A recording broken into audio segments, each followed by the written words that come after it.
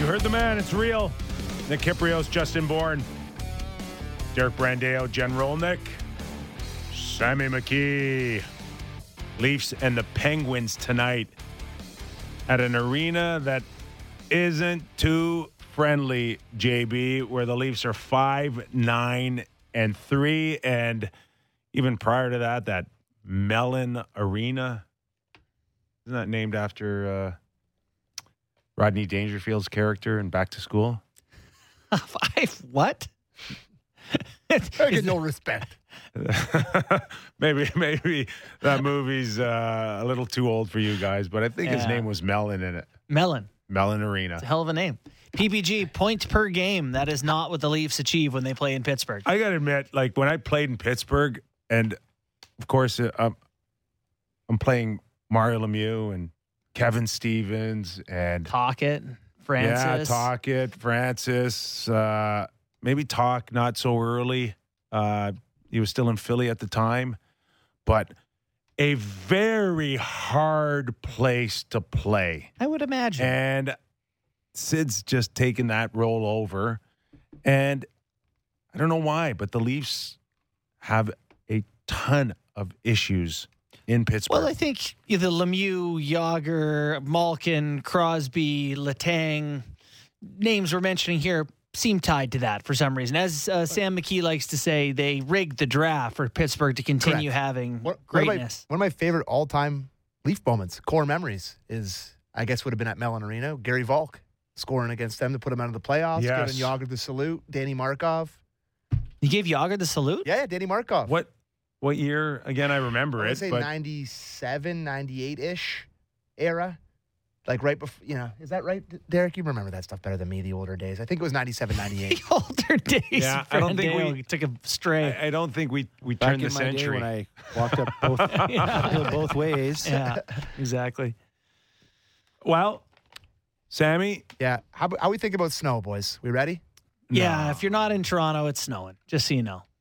And we didn't even get into the building today because there was a small or a big fire. I have no idea. I think someone saw snow outside and just said to hell with it. I'm just blowing up my car. I'm not doing it this winter. I've had enough. Yeah, so it was quite I got to the building today and I saw all of my colleagues walking with no jackets in a snowstorm. I was like, what the hell is going on? So it was an eventful day here, yeah. Well, we're glad everybody's up on board here for our show today. Later on, Colby Armstrong's going to join us in about, 40 minutes. We'll get into greater detail on what the heck he's doing and why he thinks men's league showering is so important. You're fascinated by this shower sheriff We haven't thing. talked to him since that rant he went on. I don't know. Is it part of the Spit and Chicklets family now? Is he can tell us. Chicklets, etc. Is he now in that fraternity, that group of guys now? Can I be honest? Seems like a pretty lucrative one to be in. Yeah, listen, I love you guys, but I don't think my paychecks are getting the bump like Colby's are.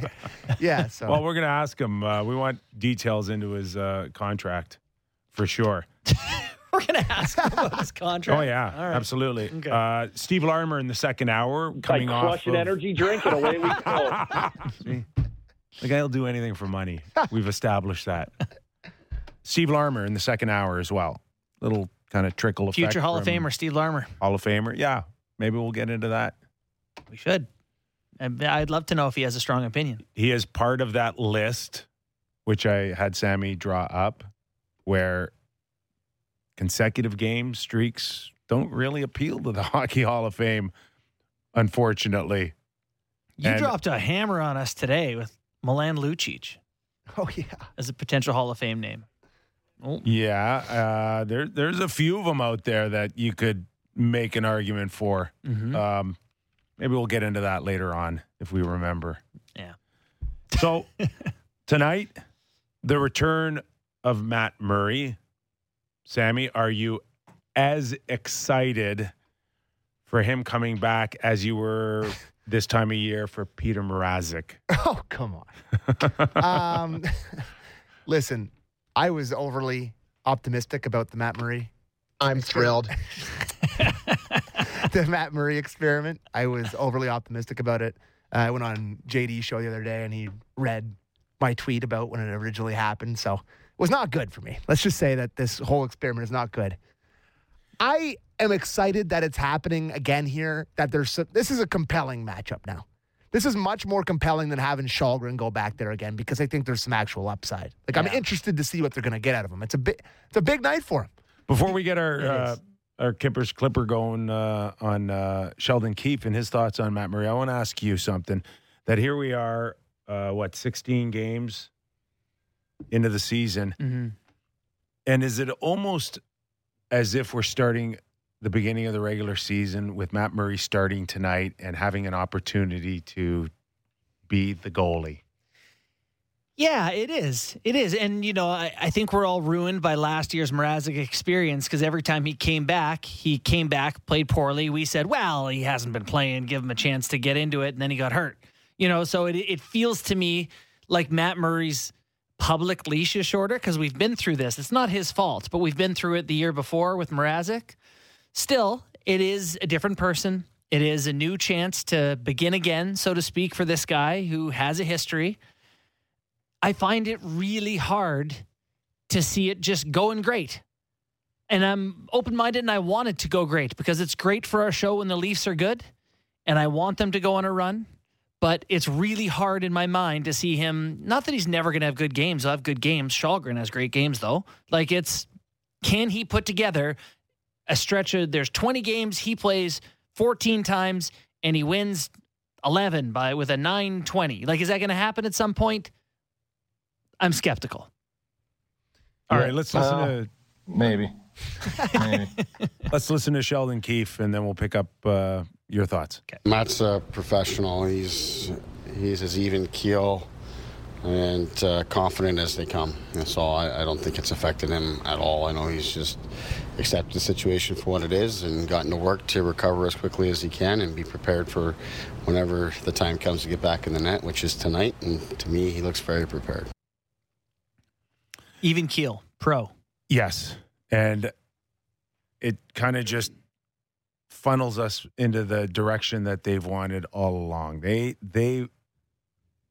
want this guy to grab the number one. They want his experience. They want us to be able to tell people we've got a guy that's been there, done that, and no one else can do that. Källgren can't do that. No. Samsonov can't do that. You're right. They are in dire need of this guy to step up as early as tonight and start making people believe that they knew what they were doing when they brought him in. That's the divide between the GM and the head coach, though, because the GM wants to say, I was right. I knew he had it in him all along. I knew the person's character, and I knew the goalie he could be, and I was right. The coach wants the puck to get stopped. I doubt that there's any loyalty on Keefe's behalf beyond just stop it more than the next guy. No, the whole pro thing and the whole even keel and the confident. Keefe bigs up everyone. No. He wants him to go out and get it. And I guess there's the pride of he's their guy from He's junior. on the same page as Kyle on this one. Yeah. I don't get a divide here. Not that I think he wants him to do poorly, he doesn't, or anything, but I just Dubas has it at stake that it's not just the wins and losses coming up, it's the grander picture. He saw this vision that this guy was going to come in at over $4.5 million. Yeah. And solve a problem with 2 cups in his back pocket. Yeah. Which you got a cup though, and I don't want you on the fourth line for the Leafs. You don't have, Muzzin's gone. The cup's gone now. It's right. It's Matt Murray in there. Yeah. That's it. Yeah. Okay. It's important. Is it leadership? It's important. 100%. It's the calming thing. Okay. Listen, if he can play a stretch of hockey games and be in the dressing room, then I see your point on Murray. That's the exact thing that you just said right there. I'm not worried really about his performance at this point of the season. I don't know how much worse he's going to be than Källgren is. Yeah, is he going to be an 880? I'm sorry, but Källgren made some saves. We got to give that kid some love, by the way. No, a ton of love. 2-1-1 against Boston, Carolina, Vegas, Vancouver. The 901 save percentage. That weekend was we called it that arguably the most important regular season games since Kyle and Sheldon took over. Back to back. No, not without it being a Warrior playoff night, game. Hockey Night in Canada. Like he was fine. He was. He wasn't bad. Got the job done, Yeah. and they were able to get 4 huge points. They got 5 of 8 against good opponents in big spots. on a back-to-back less than 24 hours later in Carolina against a team that people have. Should he be your third goalie when you have an injury-prone starter? No. Right? I mean, do you agree with that? Like maybe he's too high up in the depth chart. If he's your fourth guy, I think you love him. Third guy's a bit high because you're likely playing your third guy based on the injury history of Murray. I think probably the most likely scenario for a lot of this season is that Shalgren's going to be the backup. I don't think it's Murray's going to be a stalwart of health here. So you're hoping for Samsonov to get back, and Samsonov just popped his knee. You're hoping for him to refine some, but just because Matt Murray's starting tonight, we haven't seen the last of old Eric Shalgren. Is what I'm getting at here. The one thing that, for me, what would go a long way for Matt Murray is he's big, and when he's on his game, he needs to make sure that around him he's well supported. So that means if I'm going to go out there and I'm going to try to go one-on-one with a guy, I can't have backdoor Worry about the action. backdoor. I can't. I need you guys structurally sound. And for the most part, I think the numbers and the you tell me. They're 10th in goals against in the league. And this time last year, what were they? Higher than that. Yeah, much higher. Yeah. So I think they've tightened up for him to come in and be that guy that just says, I got the shooter. But on occasion, they are known to give up the grade A chance. Well, listen, I mean, do you and love Sandin? that's where Shalgren came up on a couple occasions. Made some big ones. Odd man rushes, breakaways. Yeah. He's come up big. Against the Canucks actually had a couple of looks at the end there. I thought his best game was against Vegas. Did you? Yeah. Like maybe his best game as a Leaf. He didn't have that many shots, but the amount of breakaways they had in that game, I thought that was when he was at his I think best. the Leafs are third in the NHL in shots against per game. Like they don't give up a ton of shots. But if you look at the Leafs decor, Kipper, none of them make you feel overly great about their defensive play. Your number one, Riley, is not a defensive stalwart. Sandin, no. Liljegren, no. How are they 10th? I don't know. Team defense, collective team defense. But yeah, they're D. You don't think of any of them as defensive specialists. Brody's out. Muzzin's out. So you know what you start doing now? No. You build up Jordy Ben. Nice transition, radio host. Yeah, should we hear about Jordy Ben? Yes. All right, let's How hear. important he's been. How important is Jordy Ben in the room? Well, just his personality. He's the guy that, again, just a true professional and is himself, and he's confident and comes in and keeps things loose and light, yet plays extremely hard and leaves it all out there. So, you can never have enough of those guys. See, that's twice he said like a pro, a true professional. I actually think I can. For me, the next thing is to say, okay, who's not a true professional in your room? Great point. Who isn't? Because if you gone out of your way twice to tell us who are the true pros, I'd like to hear who you don't think is a true pro. Well Great timed. drop in, Monty. This is awkward. Listen, I think he's dealt with a lot of guys over his tenure here that are just sort of in and out guys, and you think of the people that have been rotated in and out this year, and Kubel and all. By the way, Kubel's like mashing people. Yeah, he got suspended for 3 games. Suspended for a head hit. Yeah. Is that the same guy that was here? No. Like if he couldn't accidentally bump into anybody in the first 10 games what here. happened in Toronto with him? He knocked Evander Kane on his ass in one game. Yeah. Weird. Got a burr under. He I wasn't don't know. happy in Toronto, I don't think. Sounded like he was chit-chatting with the coach quite a bit. Trying to All get right. a bit more. On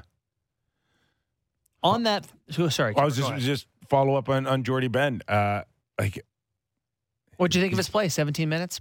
Morgan Riley? Jordy Ben's a 6th, 7th, or 8th defenseman for me. Yeah. But he's not 17 minutes a night. But it was nice that he was able to contribute, and they got great energy off of it, and they fed off of it, and it was well needed. Yeah. But he is not replacing Jake Muzzin. No. Okay, I think this is relevant. If we can do the Keith clip on keeping an even keel, because it talks about guys being pros and talks about, long regular pros? season. More Maybe, pros? maybe. Okay. I think. And then there's something, with Jordy Ben being, 6, 7, 8. Like, you don't mind him right now during this stretch of play, but it's a long season. Let's Okay. just do the Keith thing. I think it's important to recognize that it's a long season and you get too worked up. When things aren't going well, then it can snowball on you. And at the same time, if you get too excited when things are going well, then it tends to go the other way. So I think it is an important piece of your mindset and your daily preparation to just focus on what you can control, get your own routines settled and stay with them and trust in them and trust in the resources that are around you. I think that's really all that you can do. At the same time, I think as the season goes along, as much as you want to be even keel, I think you have to find ways to motivate yourself at the same time. So that's really what, when you talk about being a professional and having experience, I think those are the kind of things that you figure out over time of what works for you. That's all being a pro, isn't it? It sounds really good and You practical, just but I don't need to keep it low and level, but also be motivated. He's trying to remind himself, I think. Yeah.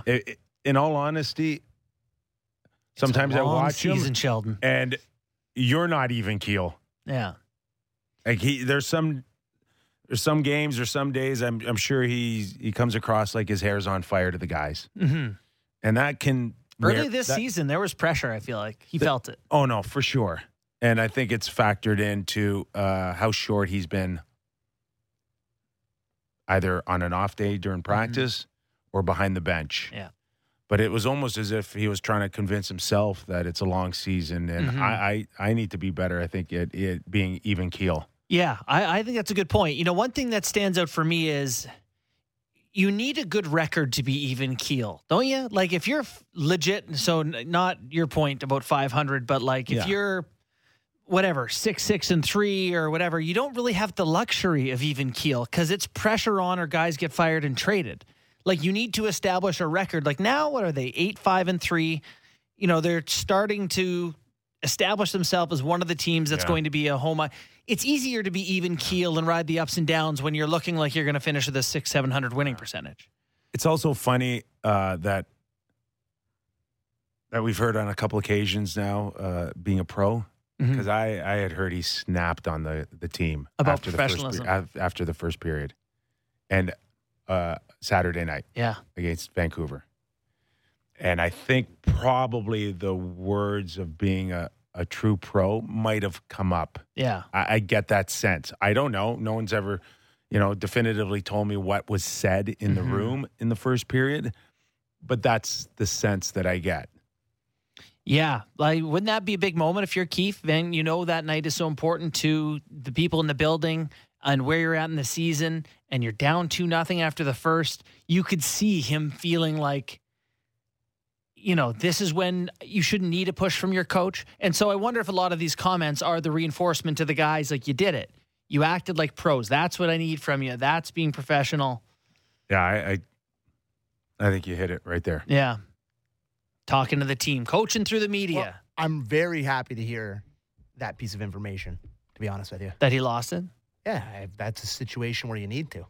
You're down. I will say the text that I was getting from you and JD and, all of us, punks like Leafs to jail. Just send them all to jail. They're losing on this night. I was legitimately as mad as I've been since playoff losses as I was after that. Well, first right. period. Right when you expect to see it from them is when you don't get it, and that brought back that feeling. And they weren't even that bad. No, It's they just- actually outchanced them like 5-1 or It's something. just the optics of going down 2-0 to the crappy Canucks in that first period after what we saw at center ice Yeah. made me very mad. Just very mad. Anyways. Yeah. For sure. All right. Just to keep things moving here, the splitting of Marner and Matthews. We expect that tonight. We do. along with old Bunty boy. Yeah, we'll get to Bunting and perhaps where he sees himself. We got a clip of that as well, but we kind of touched on it a little bit yesterday. You want to hear the clip first, or you want to talk about it first? I want you to talk about it first. What do you think? Yeah, I don't mind it. I'm okay with it. Yeah. At the end of the day, do I believe that when this team's humming or is in a position to try to win a first round of the playoffs, it's Matthews and Marner all day long? Yeah. Agreed. Yeah. I Okay. think they agree. I So- think Sheldon and Kyle will be in these seats and be like, yeah, we agree. You are limited. It's like Marner and Matthews or Marner and Tavares. Yeah. Not Marner and Tavares Engvall. Not going to happen. Tavares and Marner, Tavares and Nylander. Like, that's it. Those are, in reality, your only choices. And there is a third one, and we'll listen to Keefe right now talk about splitting them up and, what's the alternative third look. Have a listen. Maybe a little bit, but probably not too much given, I think any time a team plays against us, they're well aware of the fact that we've got two groups that they have to be very conscious of, and that's still the case. At times we've put Willie on a third group, and I think that creates some challenges. But I think we probably make a bigger deal of it here than the opposition does. I think they know what they're up against with our team, and I think most coaches will tell you they're just focused on their own group. It's interesting. And I think a good observation. Yeah. But, okay, ultimately, you look at all the top guys, they've got their top guy right beside them. What team, like, McKinnon with Rantanen and with Landeskog when he's healthy, Bergeron and Brad Marchand. Mm-hmm. But past is not with them. No. Draisaitl, McDavid, No, Crosby, and that's three. Malkin. That's three. We're talking about just two. Yeah. Like locks. Yeah. All the great ones want to play with the best players they can beside them. Of course. Boston now has the luxury where they can move Krejci with Pasternak, but rest assured, man, you put all three of them together and you're going to get magic. Yeah, and you do. Right away. But Yeah. what top players don't get their top players to play with? And that's what Matthews will always remind Sheldon or anyone else that, when crap hits the fan, man, you know this guy, number 16. Even if you don't start them together, they're going to end up. 16's coming my way when I really need him. Yeah. And if you look at their lineup for tonight, their other two centers are Pontus Holmberg and David Kampf. So, attack Mitch to Pontus Holmberg. You're going to give Willie to Kampf. Put all of them on four lines, separate lines. I think the other day you threw me Matthews, Bunting, and Kerfoot. I still think it's a good idea. Are you insane? No, it's Did you a good hit idea. your head No. on the way in? Well, Slipped. It's We do icy not. out there. It's icy out there. What world would you ever have McKinnon playing with third line wingers? who has Sidney Crosby played with all these years? He doesn't have Malkin beside him. It's Gensel? Yeah, Jake Gensel, before he came in the league, when he was a rookie, he wasn't some superstar. He's not playing. Like Gensel's Gensel's a star now. he's real deal. Real deal. Crosby turns guys into the way Tavares used to turn Matt Molson and Bailey and Okposo and help those guys out. Rust, pretty good player. Pascal Dupuis was his favorite all time to play with. That's right. You're not, Kunitz. okay, maybe for a shift or a period or maybe even a game, but you think Matthews is he's a happy camper with Bunting and Kerfoot? Why do we care if he's happy? I got a reason. I just think it's like, I'd like can to you not ask the person you're paying the most on earth to make a sacrifice for the greater team? If we think our team is going to have more success doing something you don't like. So, okay, let me get this straight now. Yeah. Okay. Go ahead. Get it straight. All right. Offensive zone faceoffs. Who's out there on offensive zone faceoffs? I mean, you're talking about the way the lineup is constructed? No, just in general. Oh, you with put that your group? stars. You put your stars in Yes. offensive zone faceoffs. The Sedins always So we're did. going to constantly now put Matthews, Bunting, and Kerfoot on offensive zone faceoffs for Austin while we sit Tavares, Marner, and Nylander. No, let Austin go on win the a bench, Selke trophy. on the bench. No, those guys can go out and play in the offensive zone So for now one we're going line. to take our $11.5 million player, and he's sitting on the bench on offensive zone faceoffs. Sure. Yeah, he's the guy. What he finished in Selke Trophy voting last year. Are you driving him to Arizona in 2 years? Will you fly him? Will you get Is an it RV? illegal to look at what it would do for the way your team works if a guy were utilized differently? Like, to me, You're going to utilize a 60-goal scorer, your best player, your MVP, your blah, blah, blah, blah, yes. It depends. I mean, it depends who's rested, whatever. I'm not going to be afraid to put him out in the ozone. But I just don't see why it's so difficult to ask for sacrifice from the people who make the most money. Because the real world doesn't work that way. Well, then the real world should. That should be a greater criticism then. I don't mind your gumption for trying it, but somehow I believe that the players would look at you and zero go, people over. Who's got a better chance of staying? Me or the you? Coach or me? Yeah. Or you? You're right. All right, but ultimately, Nylander should be able to get Matthews the puck. He should be shown in the past he's been able to do that. A good playmaker who I think is getting a little bit more consistent. It should be fine tonight for them to get their looks. Mm-hmm. Yeah, don't worry about them being able to create. They've had a lot of success in the past. Prior to Mitch and Austin being, Batman and Robin, they played together quite a bit. So not too worried about those Especially two. in their rookie year, they hooked up all the time for goals in the rookie. I remember him, setting up, I think, his fourth one. Little saucer across there. He's just a lot of memories of them setting each other up. One. What a game. Yeah, all right. It's ridiculous at that. Seeing how I just buried Bunting and Kerfoot on Matthews' line, now we got Bunting with Matthews tonight. Yeah, he's there anyway. Have we seen that yet? Bunting, Matthews, Nylander? Last game. Was that what it was last game? Yeah, I think so. But are we going to see a more confident Bunting, a guy that feels good now? Again. Let's ask him. All right. Here's Bunting on. Needing a reset. No. Which one is it? Which clip is it? I don't know. Just having a do-over. How's that? Yeah, I think that's a good thing. I think I just needed a little reset. I'm pretty hard on myself to begin with as a player. So I just want to kind of go out there and build my confidence back and then kind of just keep it rolling and just go game by game and not to get too high on the highs and not to get too low on the lows. So I'm looking forward to building my game from last game and going into tonight.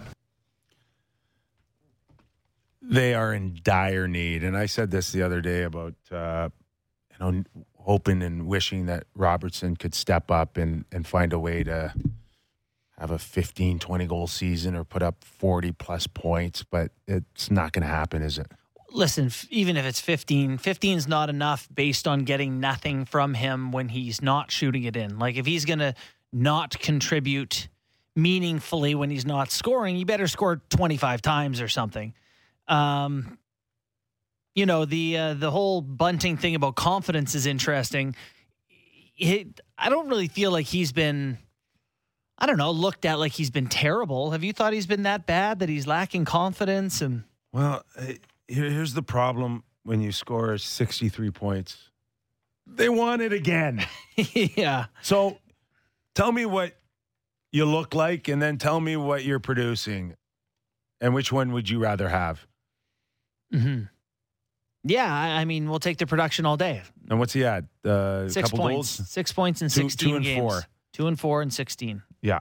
And that's... And he's been on the thing that stuck out to me with him is he's been on the wrong side of the penalty whistle this year. I think he's obviously drawn a lot of penalties, but he's taken a couple. He has. He's got boneheaded 26 PIMs already. Yeah, I think it was against Vancouver, the one where he kind of sideswiped the guy heading into the zone there. It was in the third period.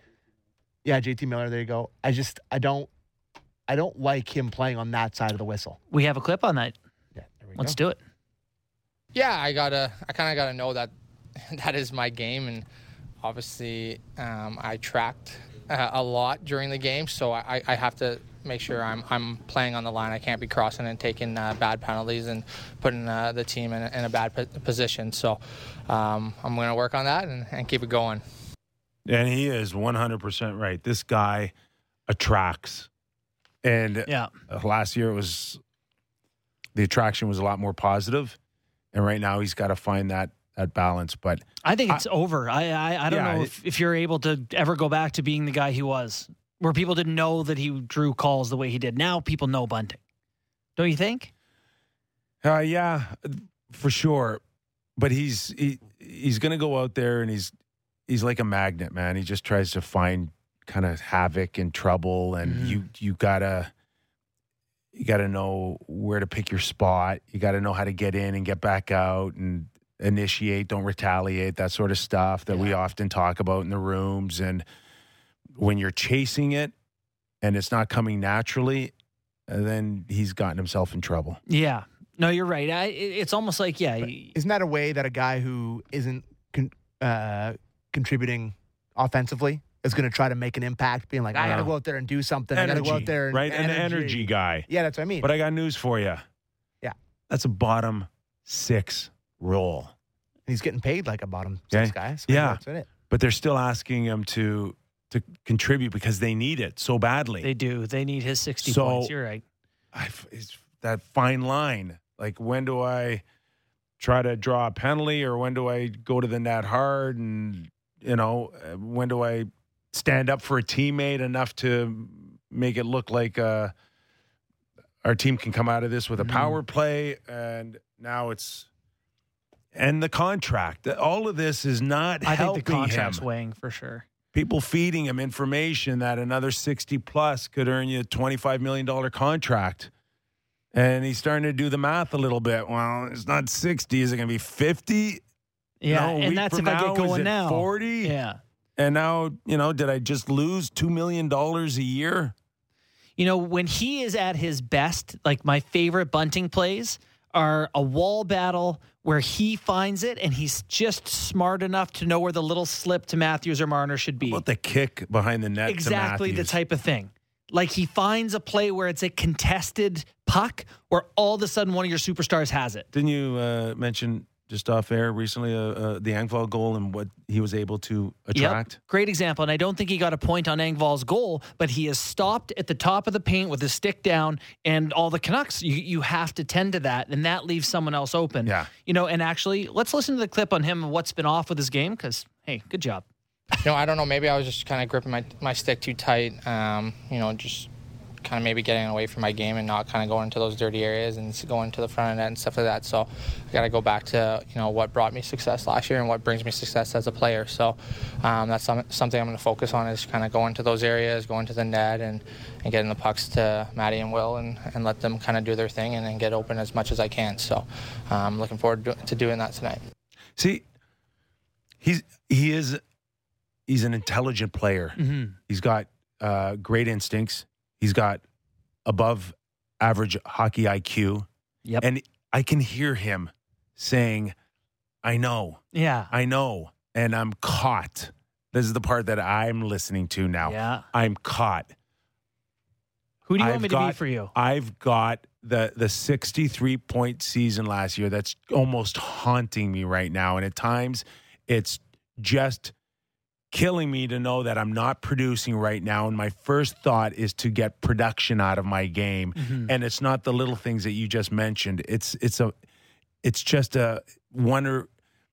He wants both, but right now he just has to focus on one or the other, and the other ain't coming with the points. Right. So go to the one that you know. Yeah. What's really funny is I think last year when he got the opportunity to play with Marner and Matthews, his priority would have been staying there. How do I play in a way that my coach keeps me here and doesn't put some other left winger on the ice? So how do I do that? I forecheck, I battle in front, I do the little things that keep me in this spot. And when you do those things, the points just come, right? You kick it to those guys and they create a point, whatever. When you go out and try to be the offensive guy, do you think it's me, Mitt? Because that was going into the year.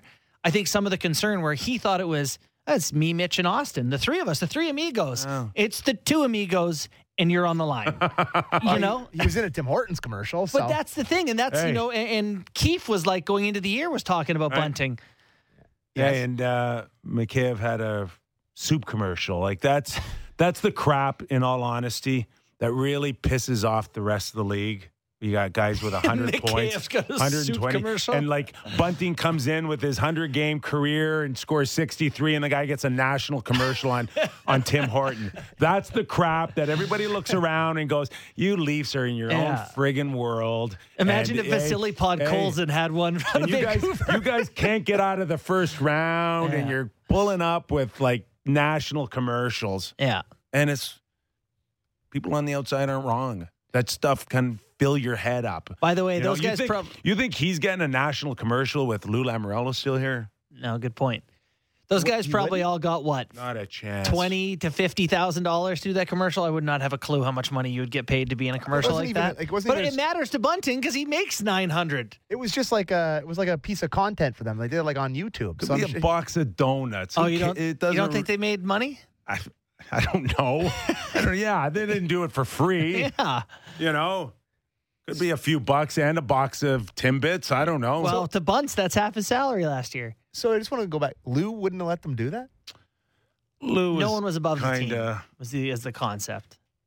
But they're like, hey, Did I I got a ever money tell you? Do I opportunity. have time to tell you a story about Scotty Yes. Bowman and the Detroit Red Wings? Please do. And Absolutely. It goes around Chris Draper. Mhm. Okay.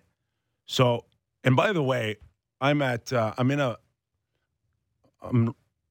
Tennis Canada, and we're in a box together, and it's an open box. It's summer. It's a beautiful day. Are you hanging out with Rafa Nadal in this scenario, or is I'm this not. a different day? This is okay. just hanging You're out with hosting him Chris at, Draper. hosting him at Roseville? And I think it was Serena Williams playing tennis. And Chris Draper starts telling me the story about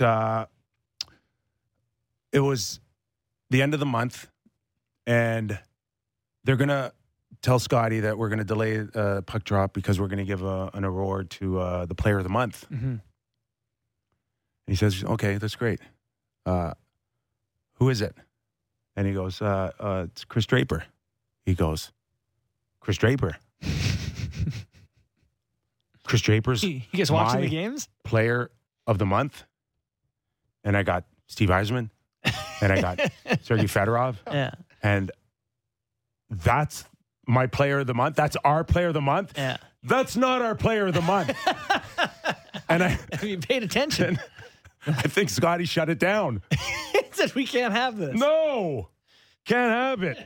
And I think as Serena was putting the ball up to serve it, I broke out in the biggest laugh when he says, we can't have Chris Draper being our player of the month. And she like caught the ball and she turned around and looked right at me. And I'm like, sorry about that. Sorry about that. Take it up with my buddy But Nadal. that, hey, everybody's got their thoughts and ideas of where your place is. And, you know, if you don't really kind of know your place according to them, then it ain't happening. There and, is something and important. Lou's that guy. Yeah. Lou is that guy. And it's like, no, Lou would be the guy that go, okay, that commercial is not going to help him. It's just going to hurt the ball club. Yeah. No, for sure. Then, you know, I saw that a little bit in my time with the Marlies, certain guys getting called up, you know, not based on merit, but on, you don't want this guy to be mad. We need to throw him a cookie to keep him engaged, you know, like keep the pecking order, the draft picks, and keep, you know, it's not just like he's playing the best, he comes up. There's a structure involved to keep it optimally functioning in Lou Lamoriello's mind. There you go. And he's got his. He used to attend practice incognito, hoping no one would notice him. Low brim. He looked like Lord Palpatine up in the corner. That's hilarious. I know. Is the demise of Lou and the Islanders, Greatly exaggerated. yeah, greatly exaggerated? Because Yes. all of a sudden, They got screwed last year. boys. second Yeah. in the Metro. They got Yeah. screwed. Yeah, the year before, they're on the road for a month before they get home. Then they get home, they get smoked by COVID, and they don't get any postponements like other teams did. And they're buried by the halfway through the year. It's a pretty good club. All right, we got Colby Armstrong coming up after the break. We'll ask him if he's ever had Player of the Week pulled out from underneath him. And we're going to ask him, what are we going to ask him again? Shower sheriff. We're gonna ask him what he earns for Chiclets, etc. Yeah, we want to know his exclusive deal with Spittin' Chiclets group, and is he really gonna run with Biz and Ryan now? He's like gonna be that third wheel in that thing. Buddy, you be the 12th wheel if you get paid. You just hang in there. Okay, Colby Armstrong after the break, watching and listening to Real Kipper and Bourne. The Leafs taking on Pittsburgh Penguins at the PPG Paints Arena, where it hasn't been too friendly to the Leafs. We were talking off the top of the show. I always found Pittsburgh a tough place to play. In the chats on YouTube, Pickford31 says, I love how Kipper just forgot to mention Yager when he was naming all the great players he played. You know, I skipped over him because I wasn't sure if he was there when you were there. My first year, he was not. He was a 90 draft pick. But, yeah, he was really good, too, there. Pickford31. Thanks, Tips. He played for, 10 seasons after that? No, 12. Was it 14, 18, 20, 22, 20? How many years did he play? 20? He played forever. Played forever. And another guy who feels like he's played forever is Colby Armstrong.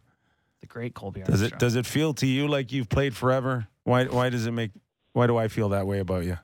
Mr. Colby. Because I haunted your dreams for 2 years as a Leaf, Kipper. You couldn't even go on a broadcast. You couldn't do anything. I was showing up at parties that you invited me to in the city. I was everywhere. So I think I was in your brain more than any other player. Yeah. You remember that when you invited me to Cujo's birthday party? That was so cool, by the way. That was awesome. Tell us about it. I show up to town, and you're like, hey, you should come down. It'd be awesome. And I was like, oh, okay. And I brought my wife, and we came down to this little bar, and Cujo was there with his wife, and there was just tons of cool, awesome people there. Cujo's the man, hey? That was awesome. I don't remember that even a little bit, but it was great. Good. It was good for you.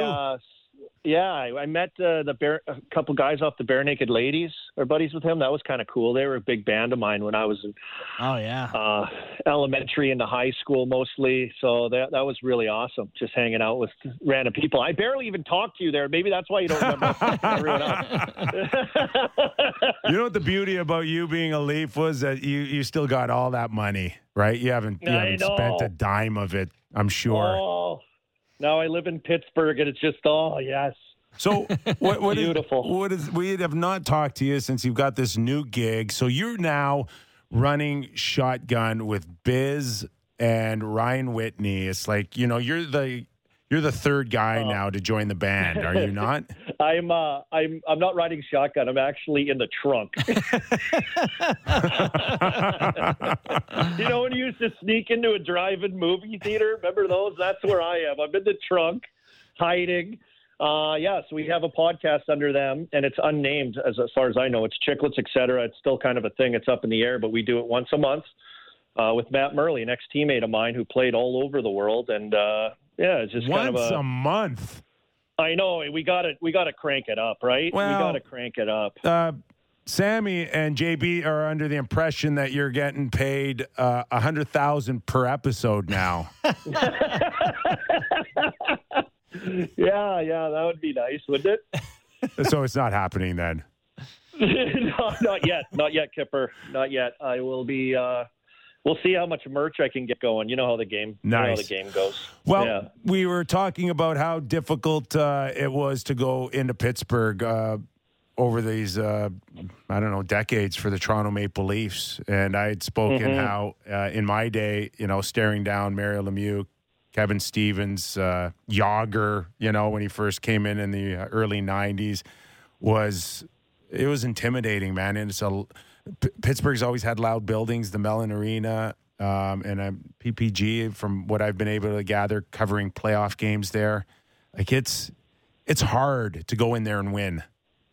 Yeah, I think the great thing about Pittsburgh is this is truly just a a blue-collar sports town, drink beers, wear your jeans, and cheer on your teams. And I think that provides an awesome atmosphere. I think it provides awesome excitement. And I think for, as long as I've, been around here and my second year here with the team, and we're going back a long time, but it's been that way now for a long time. Like you said, they make the playoffs. Like, they have relevant teams. They have teams that are in the mix or teams that could be in the mix, whether they fall short or something happens, that are kind of like, teams that could have a run. And as long as you got Gino and Sid and Letang and, Marc-Andre Fleury for the longest time, it seemed to be always exciting topics. So I think, here in town, and it's not a big city, right? But here in town, it's like Steelers and Penguins, and the Steelers have had more success in the last 10 or so years than the Penguins have than the Steelers. So it's kind of, the place to be, and people will go crazy about their Penguins in hockey here. I miss the old Mellon Arena though. Like, there's just something about, and I mean, you could probably talk about Maple Leaf Gardens. I never got a chance to go into that rink, but just those old barns, the way it was, they were right on top of you, the sound. It was just so much more, I guess you could rustic. Is that it? Sure. That works. So much more of a rustic atmosphere, and it just made it so good. I miss the old Mellon Arena. Believe me, the PPG Paints Arena, whatever, it's comfortable and nice and luxurious, but there's something about those old barns that just makes it even harder, I think. So what's going on with what are the talking points on Pittsburgh radio about the Penguins right now? Because they handle the Leafs with a 4-2 win on Friday. Then they go into Montreal and they don't beat the Canadiens. I mean, they get a point, but they're kind of scuffling along right now. What are the talking points on Pittsburgh radio these days? Well, I think if you look at this team, I think for me, in looking at them, they're caught between being structured and when they have to defend, being a little bit too safe, and they're getting caught in between. I mean, we saw that in the Toronto game. In Toronto, dominated the Leafs in the first period, sat on their heels and let the Leafs crush the neutral zone and dominate possession. And then the third period found like the perfect recipe of aggressiveness in defending, and the Leafs only got 4 shots on goal and trying to get back into that game. So it was we saw it was really a tale of 3 teams through that, and that's kind of how they've been to start the year. Gino kills the Leafs, doesn't he? And he does. His line with him and Zucker, like, his stats are crazy. In like 42 games against the Leafs, he has like 24 goals, and I should know this, but it's 65 points, I think, or crazy. Really close to around there. Yeah, like, he lights the Leafs up. So his line in the game against the Leafs was dominant. He went into Montreal. His line was the best. He only played 14 minutes against the Leafs. Wow, like really? 14-10. Yeah, and then the back-to-back, he comes in against Montreal. Their line's carrying the mail, and he gets about 17 minutes. And Zucker, who's been really good to start the year as well, only got about like 15 minutes around there. But I think they got to try to find more minutes for that line if they're going right now. Sid's line's been a little bit sleepy, but most of the talk's been around like the bottom 6. And just overall team play for the team. And now there's a conversation around the goaltending where Casey DeSmith started that game in Toronto as well, where we're kind of expecting Jari maybe too, but DeSmith seems to have taken over like the number 1 role right now. And, so those are the main talking points, is just a little bit of scuffling, a little bit of trying to find their identity and how it's going to work, and getting everything from everyone at the right time. Having the third line being going, McGinn elevated, Carter, Heinen on that line has changed the look of this team for sure. It's if they can get Bluger back in the lineup. I understand he's a game-time decision and for tonight, and we'll see if he can come back because he helps their penalty kill and their depth a lot. We're talking to Colby Armstrong, new podcast great on Spittin' Chicklets. Malkin at 14 minutes. Is that a design? Is that trying to save him throughout the regular season? Would that piss him off? Is he the type of guy that Sullivan would hold back minutes if he turns the puck over a few more times than he would like? Well, in the Leafs game too, right? The thing about him that I love is that he's a fiery guy, and when he's fiery, sometimes he takes penalties, and he took a couple, but the tripping penalty that he did get against the Leafs absolutely fired him up. Do you see his goal celebration in the last 30 seconds of the first period? he gives like the tripping call to the refs and is like swearing in Russian, I think, if you're a lip reader. But that's like the great thing about him. That's like the dangerous thing about him. And, you know, I would think if I was a coach, like, you know, you kind of like, I love that, but also it's hard to have the line that he kind of walks when he's at his game, at top of his game, because that's what you get.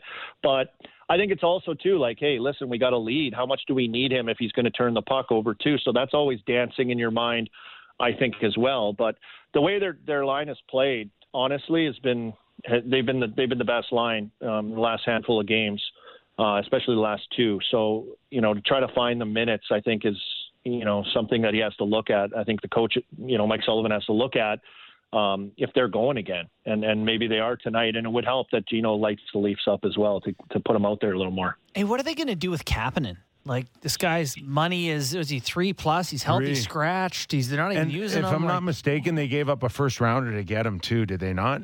Yeah, that was part of the package. Yep. Yeah. So, like, what's going on there? Like, Sullivan and him just at odds?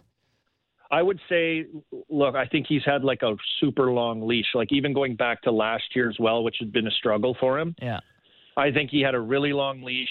He got healthy scratch at one point last year, sat out a game, and then someone got hurt. Same thing that happened. He sits out this game, somebody gets sick, and he gets put back in the lineup. So, yeah. I mean, he barely played. He was on the fourth line. But I think he's had a really long leash. I think they've given him opportunity. I think they've tried to put him in a bunch of different places. And like the thing with Kapanen, and I think you guys would agree, is like you look at him and you watch him and you can see him and you're like, okay, there should be more there, but he's just leaving you wanting so much more from his game. And, you know, the production isn't there. He hasn't been like dangerous like you would expect with his speed and breakaways or whatever he can contribute. I thought he'd be like a little bit more gritty, I guess, in down low offensive zone play, but he wants to drive wide and then do his pull up thing all the time, and it's just become predictable, and he's kind of like stuck in the quicksand almost with his game right now, even though he's gotten a long leash, and I think they just said, you know what, we're not winning games. We've got to change something, and I don't think when you look at a third line, right, like does he fit on a third line? Is he going to be a guy that can, you know, provide the identity that you're looking for? And I think with putting McGinn, Carter, and Heinen together on that third line has given them that.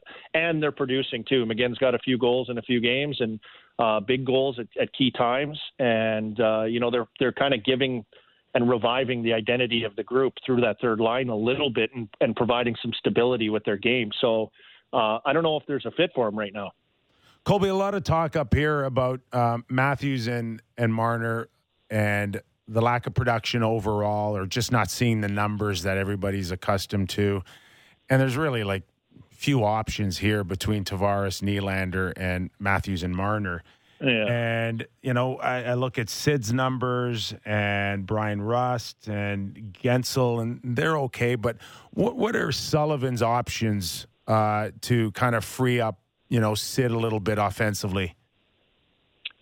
Yeah, I think that line has been the last few games anyways, like struggling to, you know, I guess I'm like the chemistry just hasn't been like as sharp for whatever reason with Rust and Gensel.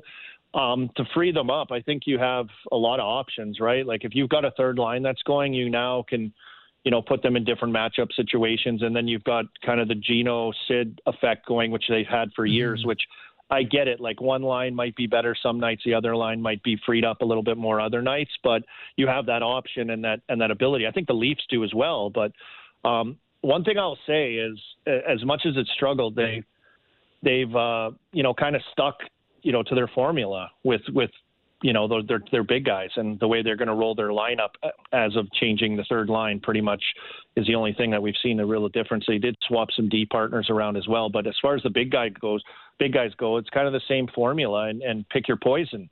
And, you know, they're in their spots where they always are. I think their power play has really struggled. I feel like the top unit, the big boys, and it came out of the gate so hot, but the last 7 games, I think they're like 2 for 19, which is like 10.5%, which isn't what you'd expect from a power play of the players they have on there. So I think that, you know, hits their confidence a little bit too, because that's free cookie time a little bit in regards to getting those opportunities. And, I look at the Leafs and tell me if I'm wrong. Well, they got Matthews in the bumper position in a situation with all these weapons out there. Is that not wasting the threat of what he could be? Yeah, I think they're just trying to make people guess where he is instead of having him be in the same place all the time. Yeah, I don't know. Well, I think against Pittsburgh last game too. It's like, how do you find ways to get them going, right? Like, how do you find ways for it to click? How do you find ways for something to work or be unpredictable? Like, I think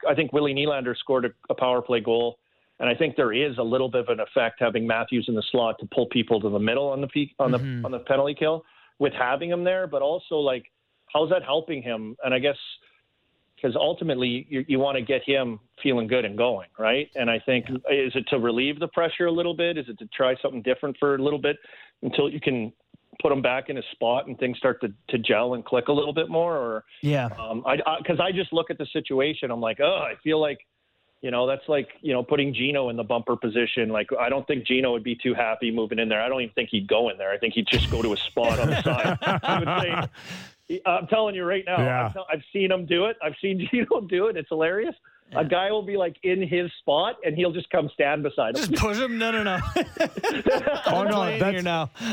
No, I'm here. The few times I played with Alex Kovalev in New York, I think I'm coming over to help him. Yeah. And he's like, no, get away from Physically pushing him. No. Honest to God, it's like this little subtle get away from me. And I'm like, all right, no problem. Like, I'll just get out of your way and maybe I know my role. Maybe go to the bench and watch or something, but he's on his own. He's fine. That actually brings up a good question. How, Colby, about on-ice communication, like how much were you a talker with guys on your line on the ice? You ever full conversations out there, a couple of words, or were you one of those quiet guys?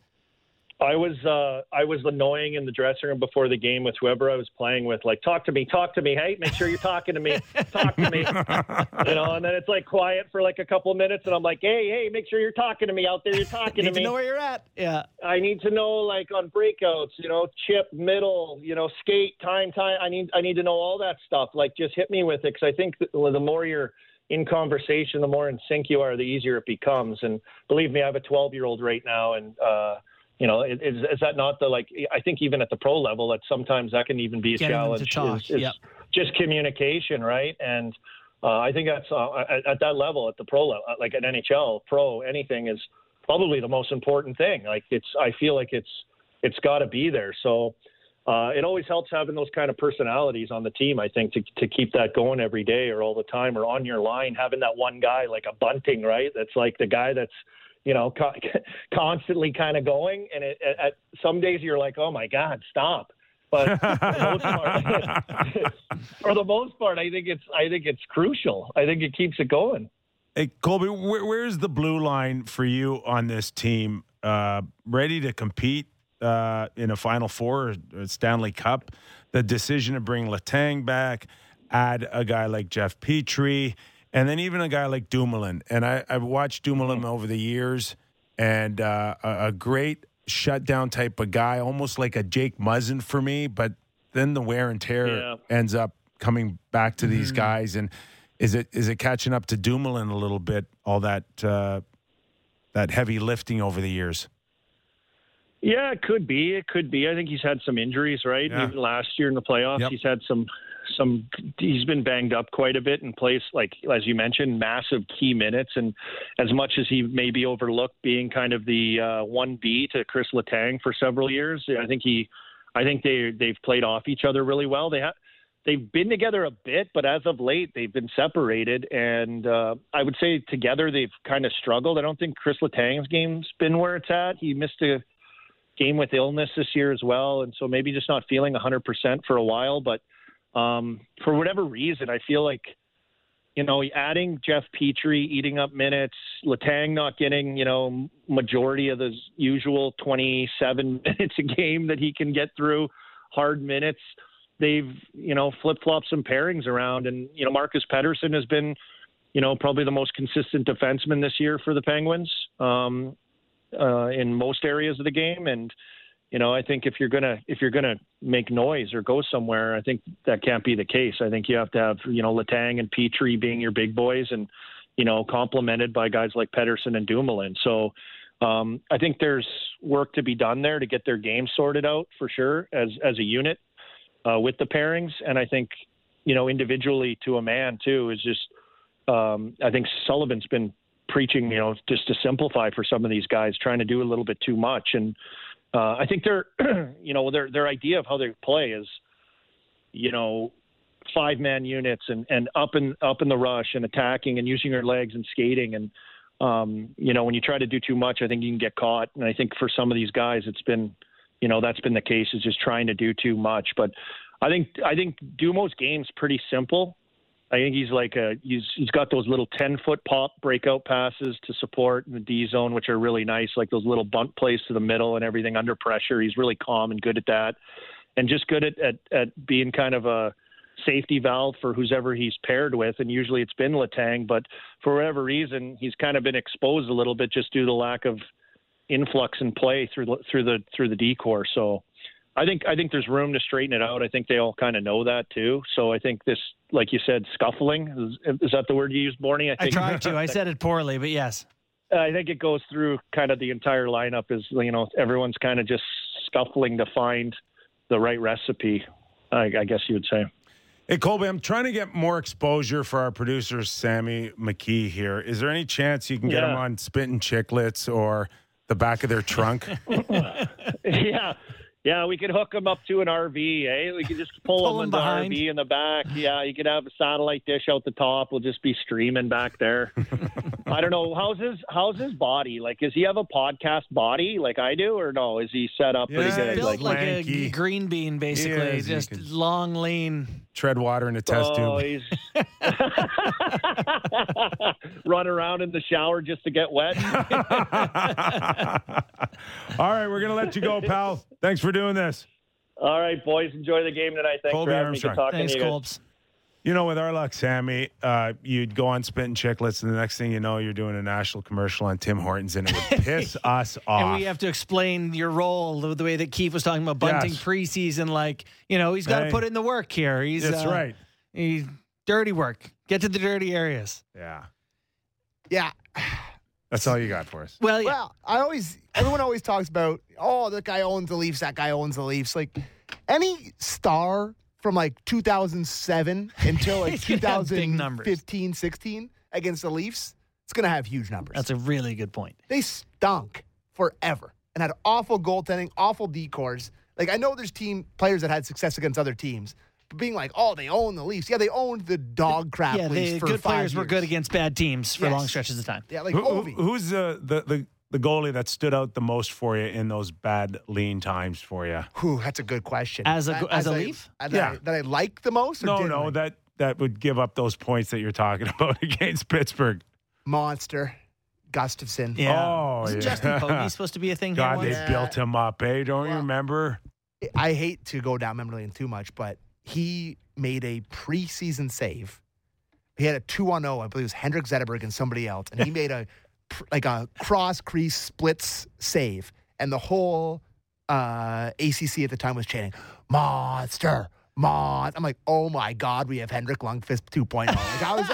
I was so excited about him. I can't remember what I had for breakfast today, and he remembers that. I know. He's referencing a preseason Leafs game from the Gustafsson era. You got to get a life, man. I'm trying to think.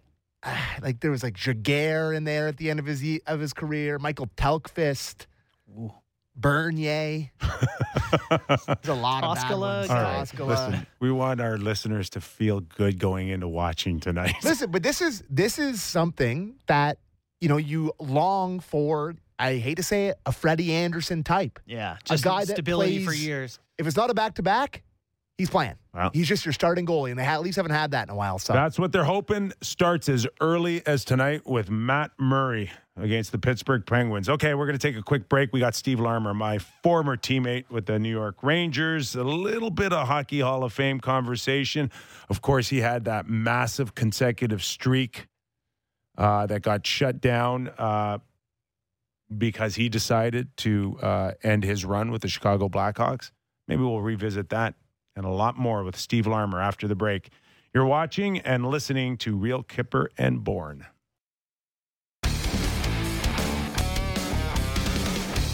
All right, waiting on Steve Larmer. So I took a few friends, a couple VIPs to Hockey Hall of Fame last night. I'm like, oh, it's going to be great. The energy's unbelievable. Yeah. I get to the hall.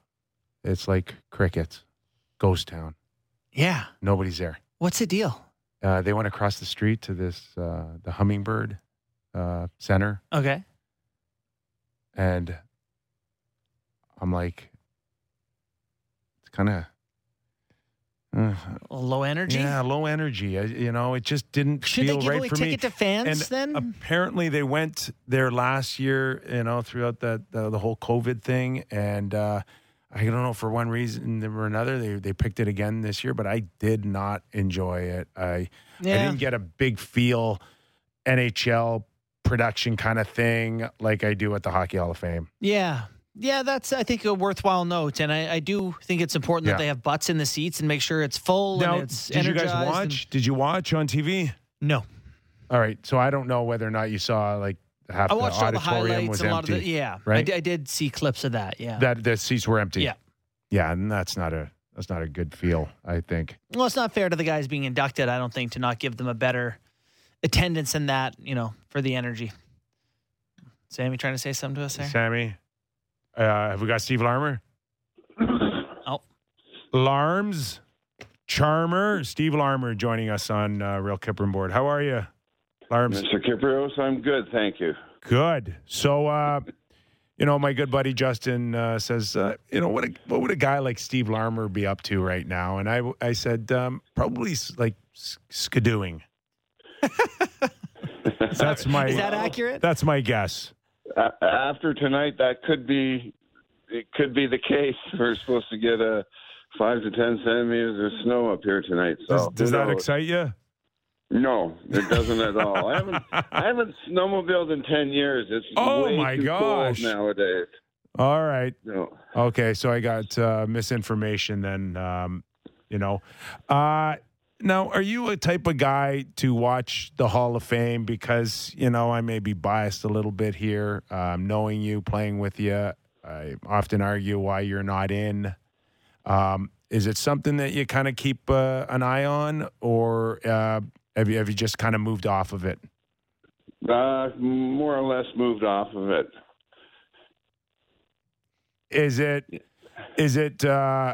Is it for different reasons, or is it just because, that you've been so far removed from playing?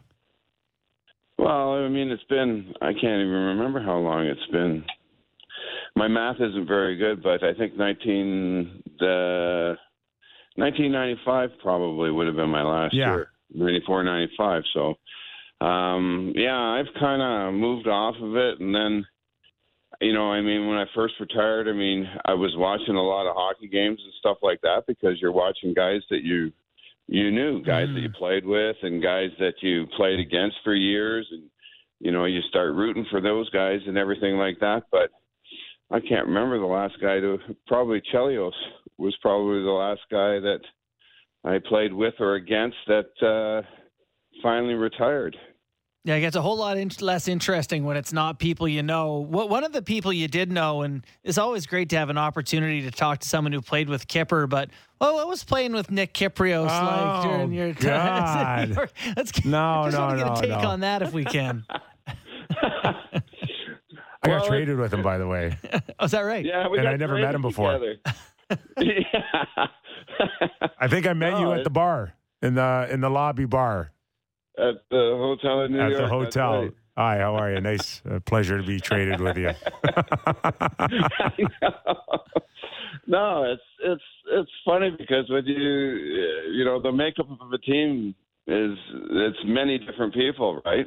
Yeah. And you need, it's like any kind of a recipe. If you're missing a couple of different ingredients, the recipe doesn't turn out. And I think that year that we had New York, when we won the Cup, we had all the right ingredients. And, you don't win Stanley Cups without guys like Nick Kiprios and Mike Hudson and Brian Noonan and Stephen Matteau and, Greg Gilbert and Joey Kosher and Jay Wells and Dougie Lidster and all these guys that were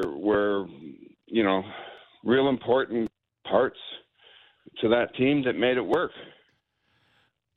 Lawrence, I don't even think I've ever really had this discussion with you, no matter how many beers we shared, but just that the decision to voluntarily shut down 884 consecutive hockey games. And now we've watched over the last few years, guys like Yandel hit a mark, all-time mark, and now recently Phil Kessel.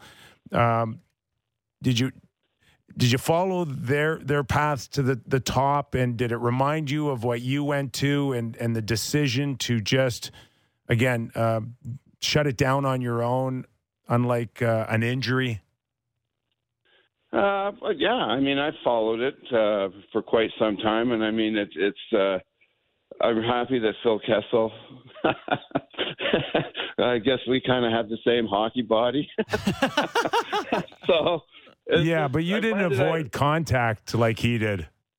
Well, I don't think you can play that many games and play that long in the NHL without having contact. He's a smart player. He's a goal scorer. He's extremely fast, and those guys are hard to hit. Is there any part of you that revisited, was that a good decision or not, or what kind of number could I have hit? Or it never crossed your mind to not shut down your run? No, it never. That was not an important, it wasn't an important thing at that time in my life. Obviously proud to play 11 years in a row without missing a regular season game and that, but at the end of the day, it was, I needed a change of scenery, and you spend a long time in one place, and it gets to the point sometimes where you're just banging your head against the wall. So I think it was, you play with a lot of guys that I first come up and played with, guys like Ricky Patterson and Billy Gardner and Bobby Murray and Dougie Wilson and Brown and Troy Murray and Dennis Savard, and the core of your teams to change, and at some point in time you're kind of sitting in the dressing room looking around going, holy mackerel, I don't really know anybody anymore. But we always had really good teams in Chicago that were competitive. We just couldn't get out of the Western Conference with Edmonton. Well, that's one of the things I wanted to ask you about, was looking at your career. It looks to me like you never missed the playoffs, like not a single year, I don't believe. And wanted to get your take on the regular season versus just getting into the playoffs. The Leafs, who we talk about every day, are a team that, their focus has changed from the regular season to the playoffs. They have to do on the playoffs, but you still have to play a regular season. What is the sort of divide, the difference in the seasons where you focus on the regular season versus the playoffs? Well, it was different back then, I think, with 20 or 21 teams and 16 teams making the playoffs, right? And they, we had, 2 points for a win, and there were tie hockey games back then. So there was none of this, 3 points for an overtime win and 1 point for a loss. And there was none of that could skew the standings, I don't think, like it does today. So, getting into the playoffs wasn't, I think the one year in Chicago, it went right down to the last game. And I think we beat Toronto, and I think Troy Murray scored a goal with little or very little time left in the third period to actually, seal the deal for us to get into the playoffs. But, I think the brand of hockey throughout the regular season and the playoffs was kind of played the same. And I don't find that I think in today's world, it's like you need two teams to play. You need a team that plays in the regular season, and then you need a big and heavy team to play in the playoffs, because the rules kind of change a little bit. I think you're talking about the Toronto Maple Leafs, if I'm not mistaken. Well, no, but I think it's the same with a lot of teams because there's 32 teams now, right? So it's hard to find teams where you can really have the depth that you need to, make a long push in the playoffs. I mean, a critical injury to one player, and that could screw your whole chances. So let me get this straight, Larms. You described leaving Chicago for New York as a change of scenery, and Mike Keenan was the change of scenery that you were looking for back then. Yeah, I just thought it was so cool to go from the frying pan right into the fire. So, I mean, I always had I played for Mike for a long time. He loved you because there wasn't anything not to love. He left you. He left you alone because he knew what he was getting every night out of you. Well, we had our moments early on, believe me, like everybody does with him and that. And I think the one thing that I learned probably about 3 years into it with Mike was no matter what you do, you're never going to please him. So can you give us just one example? Did he challenge you in Chicago? Oh, God. Threatened to trade you? What? Oh, many times. I mean, I was part of that deal that was supposed to go to Quebec for Eric Lindros at one time. So, I mean, that stuff happened all the time back then, right? With rumors and, the threat of, well, we'll just get rid of you and trade you, or, well, you won't be dressing tonight, or you cut your ice time and stuff like that. But it's a lot different now. Well, you can't hurt feelings now. Well, yeah, I know. But it's just different. And I think after a while you learn, with playing for Mike, it's, you play for your teammates and you play for yourself. And no matter what you do, you're not going to please your coach. It's never perfect. You were pretty perfect in your career, though, pal. Well, it was a lot of fun. And I got to play with a lot of great players, and I got to play against a lot of great players. Well, we got to keep pushing to get you in the Hall of Fame. I don't think there's a limit or restriction or anything like that, right? No. I'm pushing. Just age. I'm pushing. Hey, Larms, thanks for doing this, man. I really appreciate it. No problem, Kipper, and it's always good to talk with you. NHL great Steve Larmer. Thanks so much. Appreciate it. Yeah, his he was the friggin' Swiss Army knife of any team, anytime. Knew exactly what you were going to get from him. Yeah.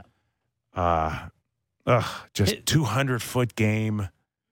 In the 80s, I remember Yari, of course, was Yari, and he scored like a gazillion goals. But as far as right wingers were concerned, he was right up there with all the greats in the 80s with Chicago. 40 goals. Yeah, I mean, over and over and over again. It's like 45, 43, 35, 46, 31, 41, 43, 31, 44. Like, it's just like bang, bang, bang. Rookie of the year. Rookie of the year with 43 and 47 for 90. A Stanley Cup final, a Stanley Cup championship, All-Star games, Canada Cups. Yeah, more than a point per game in the Canada Cup.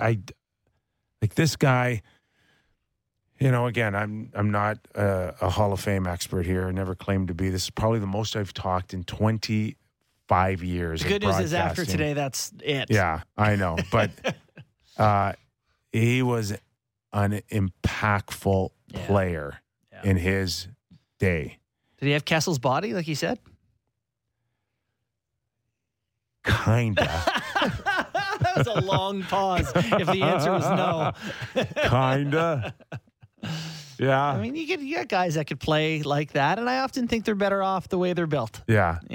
But his wall play, it was phenomenal. This guy, you could fire a puck up around his eyes. You can ring it around, and he was in a split second going to have it on his stick and out of the zone. Yeah.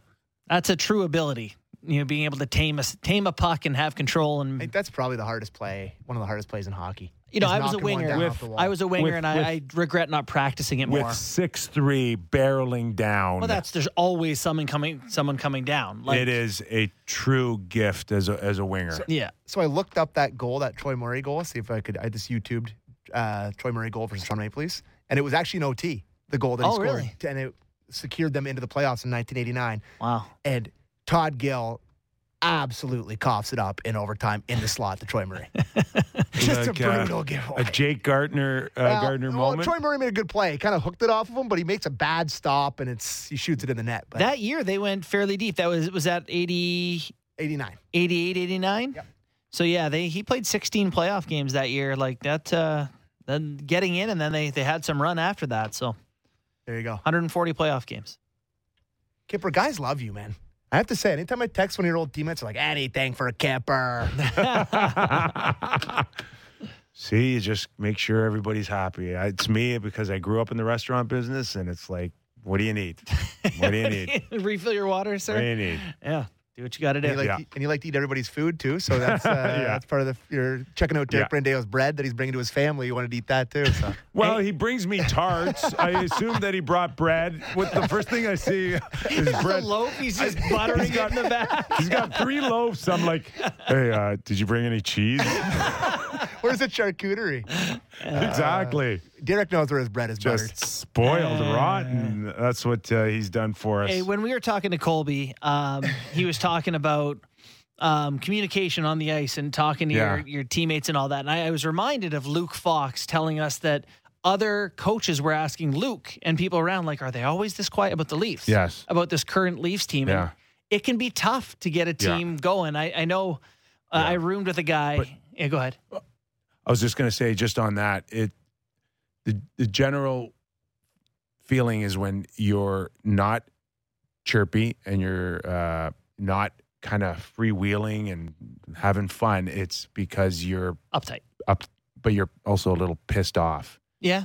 And I think there's a little bit of we've played a lot of hockey and we're tired, and you're leaving us out on the ice a little longer, and then you're leaving the ice and you're telling us to go with our skills coaches and go work on this, and you know, it wasn't a good time. Not as fun. Not as fun, and that's the number one thing. You know, your team's not feeling good or feeling like you're having coaches fun. love to hear the noise, love to hear the chit chat. I know my college roommate. His last name is Cronschnabel, Charlie Cronschnabel. Shout out to him.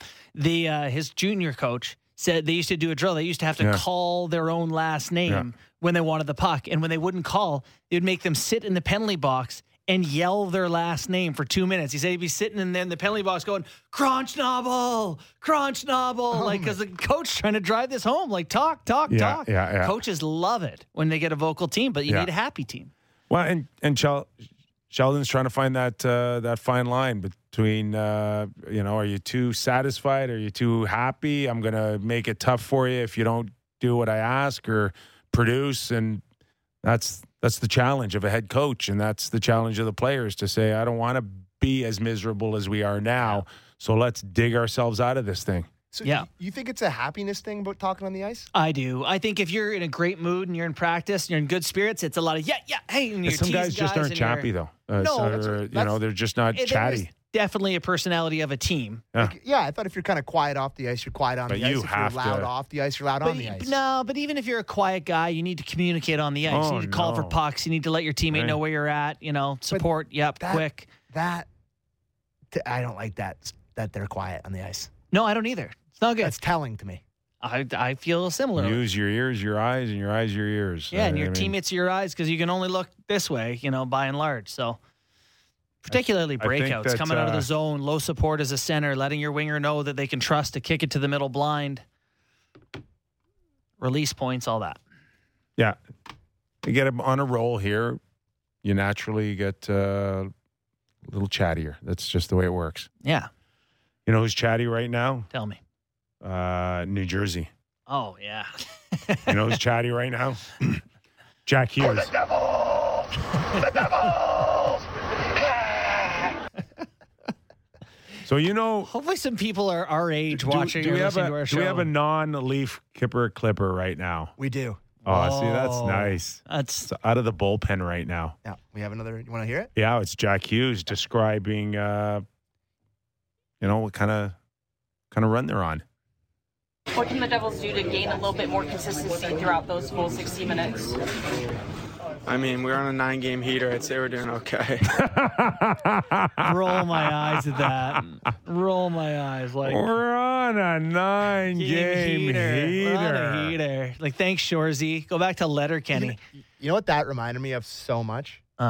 Is not to go back to our core of our first few weeks of our show, which no one will ever listen to again. Thus talking about all or nothing. Yeah. And having the leadership meeting. And Joe Thornton's in there.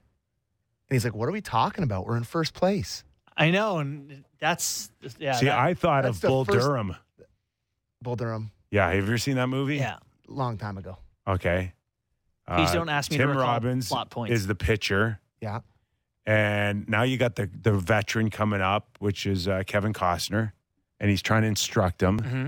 And then he goes, this is on the mound. And then he's like, then he goes back to catching. And he's like, what does he know? I drive a Porsche.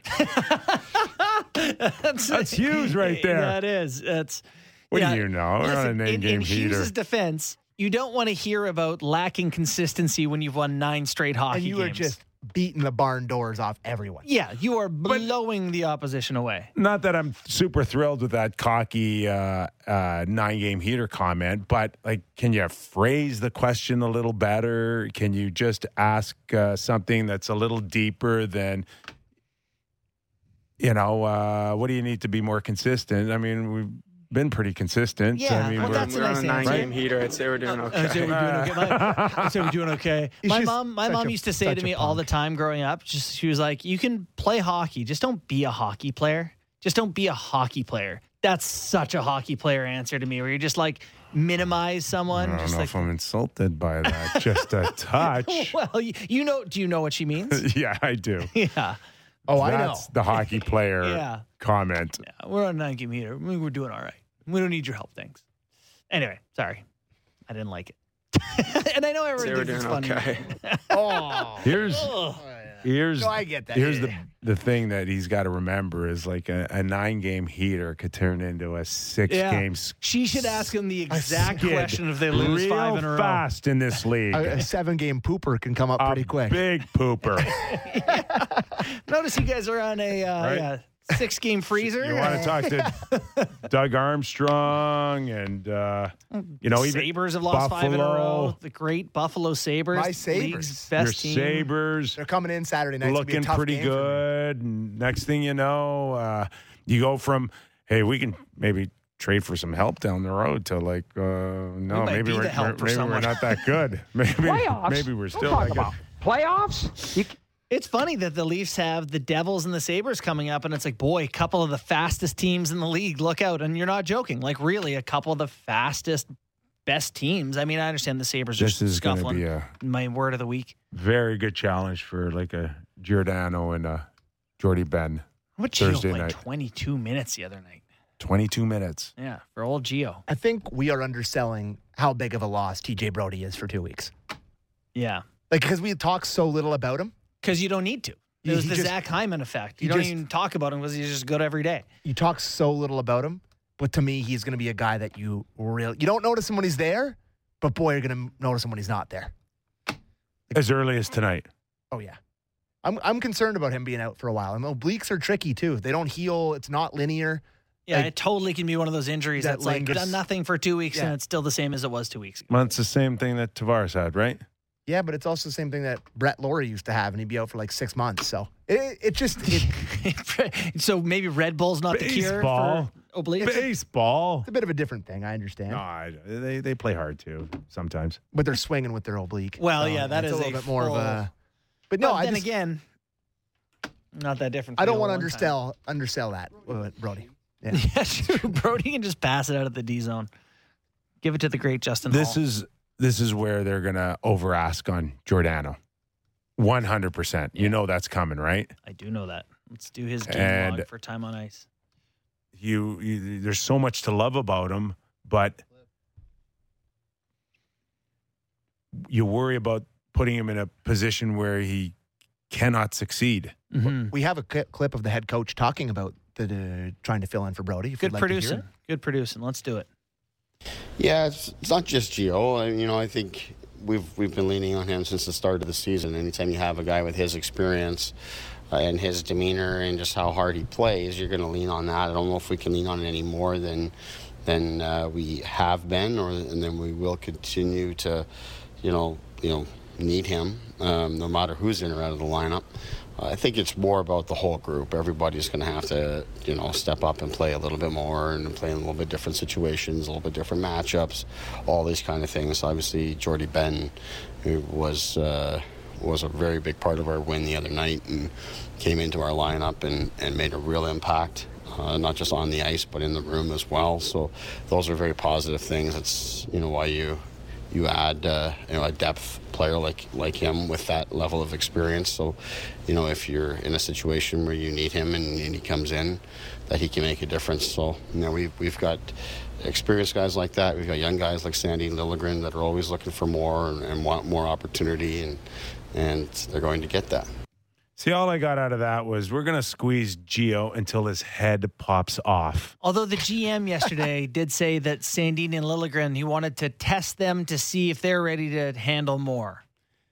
Yes. Until they can't, and then you back off the minutes immediately. When is the test officially start and when it's over? That's what I want to know. Because when we did those tests in high school, they go, go, and then stop. Well, that's a great question, because if they do poorly immediately, do they stick with it long enough to see if they can figure it out as a pair? Here's a question to you about, you asked me about utilization before, where do you put this line over the boards? When do you put Sandin and Liljegren on the ice? Is it in the D zone? No. Is it in the O zone? Well, that's probably going to Riley in his pair. I don't know. Just like, how do you utilize that group? What do they do? What would you say? Well, again, it's situational, right? Mm-hmm. So I would assume that judging by the way Liljegren has shot the puck, I'd give him probably as much leeway as I might buy into your theory of, not with Matthews, offensive, but with Marner or with Morgan. Yeah, you don't get all the offensive faceoffs. Yeah, we're going to make you play your own end once in a while. And I again, for me, Morgan Riley's key is less is more. Mm-hmm. Once he falls into that, I gotta be a difference maker, like on this particular shift. Then he gets himself caught. Yeah, I think that the contract is probably nice insurance that, like, if you finish the year with 0 goals and 40 assists, we'll take it. As long as you play steady defense, don't worry about points. But looking at tonight, you're looking at Riley and Jordy Ben as a pair, Giordano and Hull, and Sandin and Liljegren. There's no way to put a pair out there that doesn't make you a little uncomfortable. Ben makes you a little uncomfortable. Giordano and Hall. Has Ben good for 17, 18 minutes again tonight? Well, that wasn't the plan, but it's going to be. With Morgan, he will be. Yeah. If he's good or not, he's getting it. Yeah. Can he find a nice sweet spot just to watch Morgan's back as he starts jumping up? Yes, and that maybe there's some sort of comfort in that for him, that he gets to be that. Like, he doesn't need to cross the center red outside of standing on the blue and the puck's in the ozone, but he can just... I don't know. He's on a 1-game heater right now. I'd say we're doing okay. Doing all right. Yeah. Thanks. They were doing okay. Stop it. God. He's a goal scorer now. Yeah. He is. By the way, it was good presence of mind, to roll down to the front of the net instead of clogging it up there. Maybe he's got some instincts. This just screams out to me as like we talk about these guys who have good games and feel like it could turn pretty quick here with Jordy.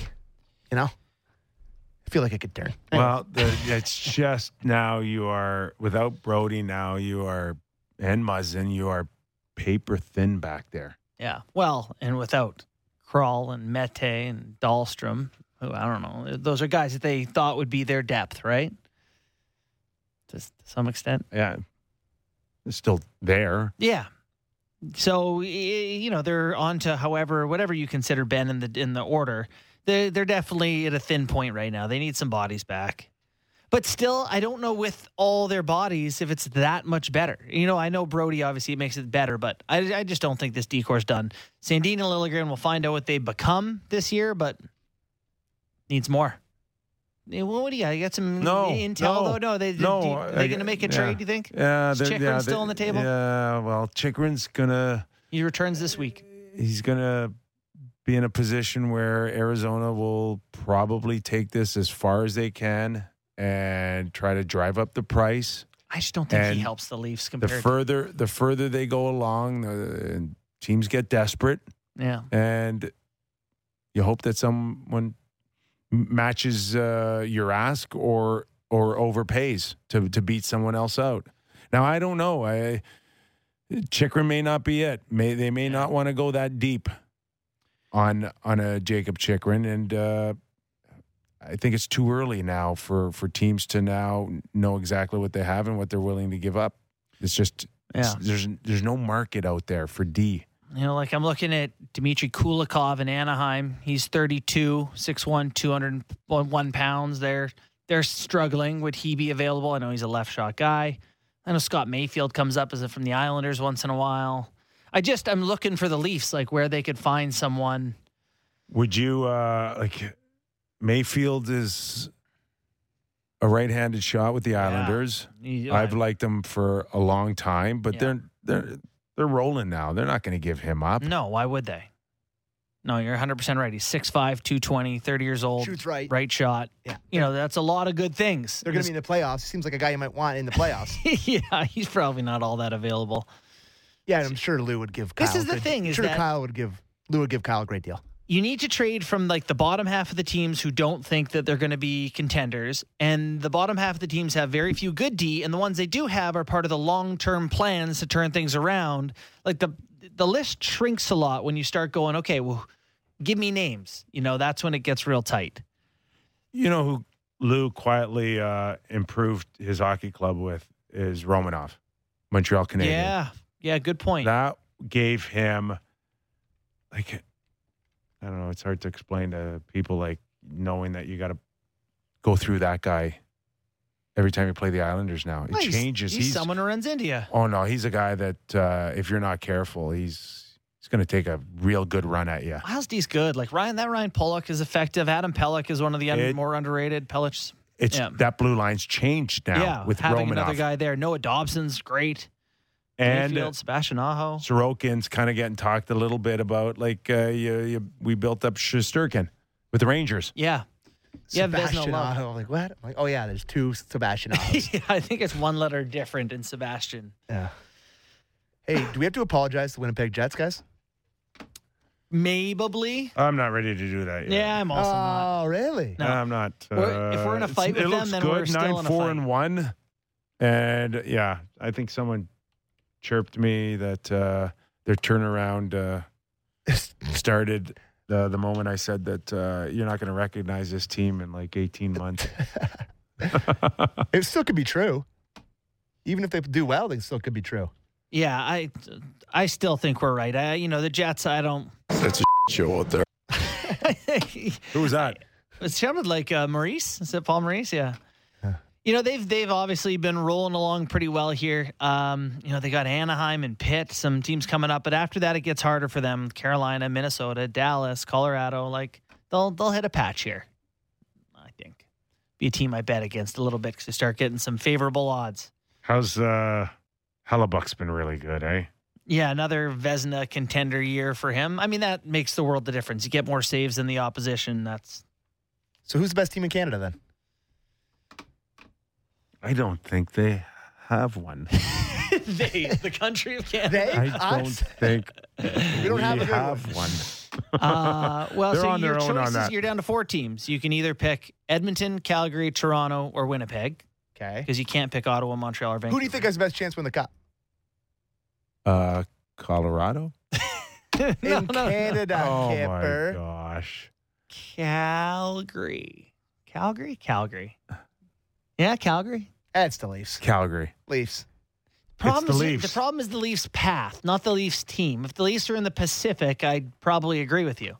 Yeah, maybe the Leafs should drop down to be a wild card and then play somebody in the other Didn't we not just have a conversation with their blue line for 10 minutes? And yeah, but they'll get guys back and they'll make a trade. I do think there's a trade coming. Can I tell you what concerns me most about what would you trade for right now? Just another Labushkin? Tell me what would your acquisition look like on the blue line? Is Hampus Lindholm available again? Someone. You're talking about a major impact in all seriousness? Well, yeah, I am. I am talking about that because You don't get Lindholm unless you trade Willie. No. Well, I'm not doing that. Well, how do you Lindholm is a mule. Yeah, right. How do you think you're going to get a 1 or 2 defensemen without horses? Where are you going to get horses from? Well, can I trade him my first and my prospects? Can they take Matthew Nyes in a first or something instead of taking Willie during our cup run here? They need another Muzzin trade. Here's what concerns with the Leafs. That's expensive. That's expensive, but I see where you're going. I see what you're doing there. I worry they don't produce, though. This is not the offensive Leafs of old. Is it Klingberg in Anaheim? Ooh. Is that your Nyes? No. No, we also need a little bit of bite, a little bit of... I know I'm creating a mythical player here. I don't know. You got to throw me a name. He's when you're Pronger in 04. Perfect. Yeah, can we get him? Yeah. When you speak of him, you got to give me a name. Patrick Kane. Ryan Pulock from the Islanders again. Yeah, no, it's tough. I get the point that it's just not available, and that's trouble. Yeah, your homework tonight is to find me a name. Yeah, I imagine the Leafs are also doing that homework and seem to be struggling at it.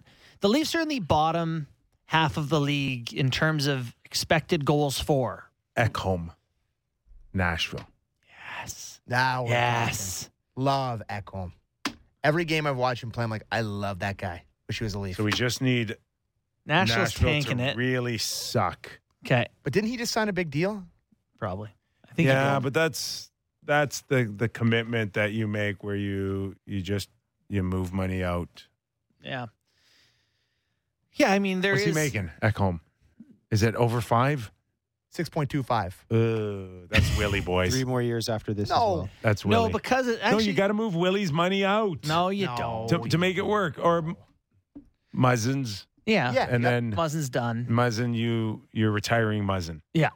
Okay. He's Robidoff treatment for him. All right, then that's it. Okay. We don't need to move Willie out because we're just going to take Muzzin's money and give it to him. This is the thing. Easy game. It's easy. It's easy. We just fixed it. What are the Leafs doing? You're welcome, Kyle. Wish he shot. Give me a score. Shot right. I want to say just give some love to Brandon Hagel right now, who in Tampa Bay. Remember they traded everything for him? Yeah, he's producing and he's making $1.5 million. He's going to score 30 times this year for 1.5. Give me a score tonight, Sammy. 5-2 Penguins. Whoa. They lose tonight? No. 4-1 Leafs. Let's go. 4-1. Yeah. I'll take the Leafs in overtime. 3-2. Love it. Okay. Thanks for watching. Thanks for listening. Steve Larmer, Colby Armstrong. We're back tomorrow, as always. Nick Kiprios, Justin Bourne, Real Kipper and Bourne. Thanks, everybody.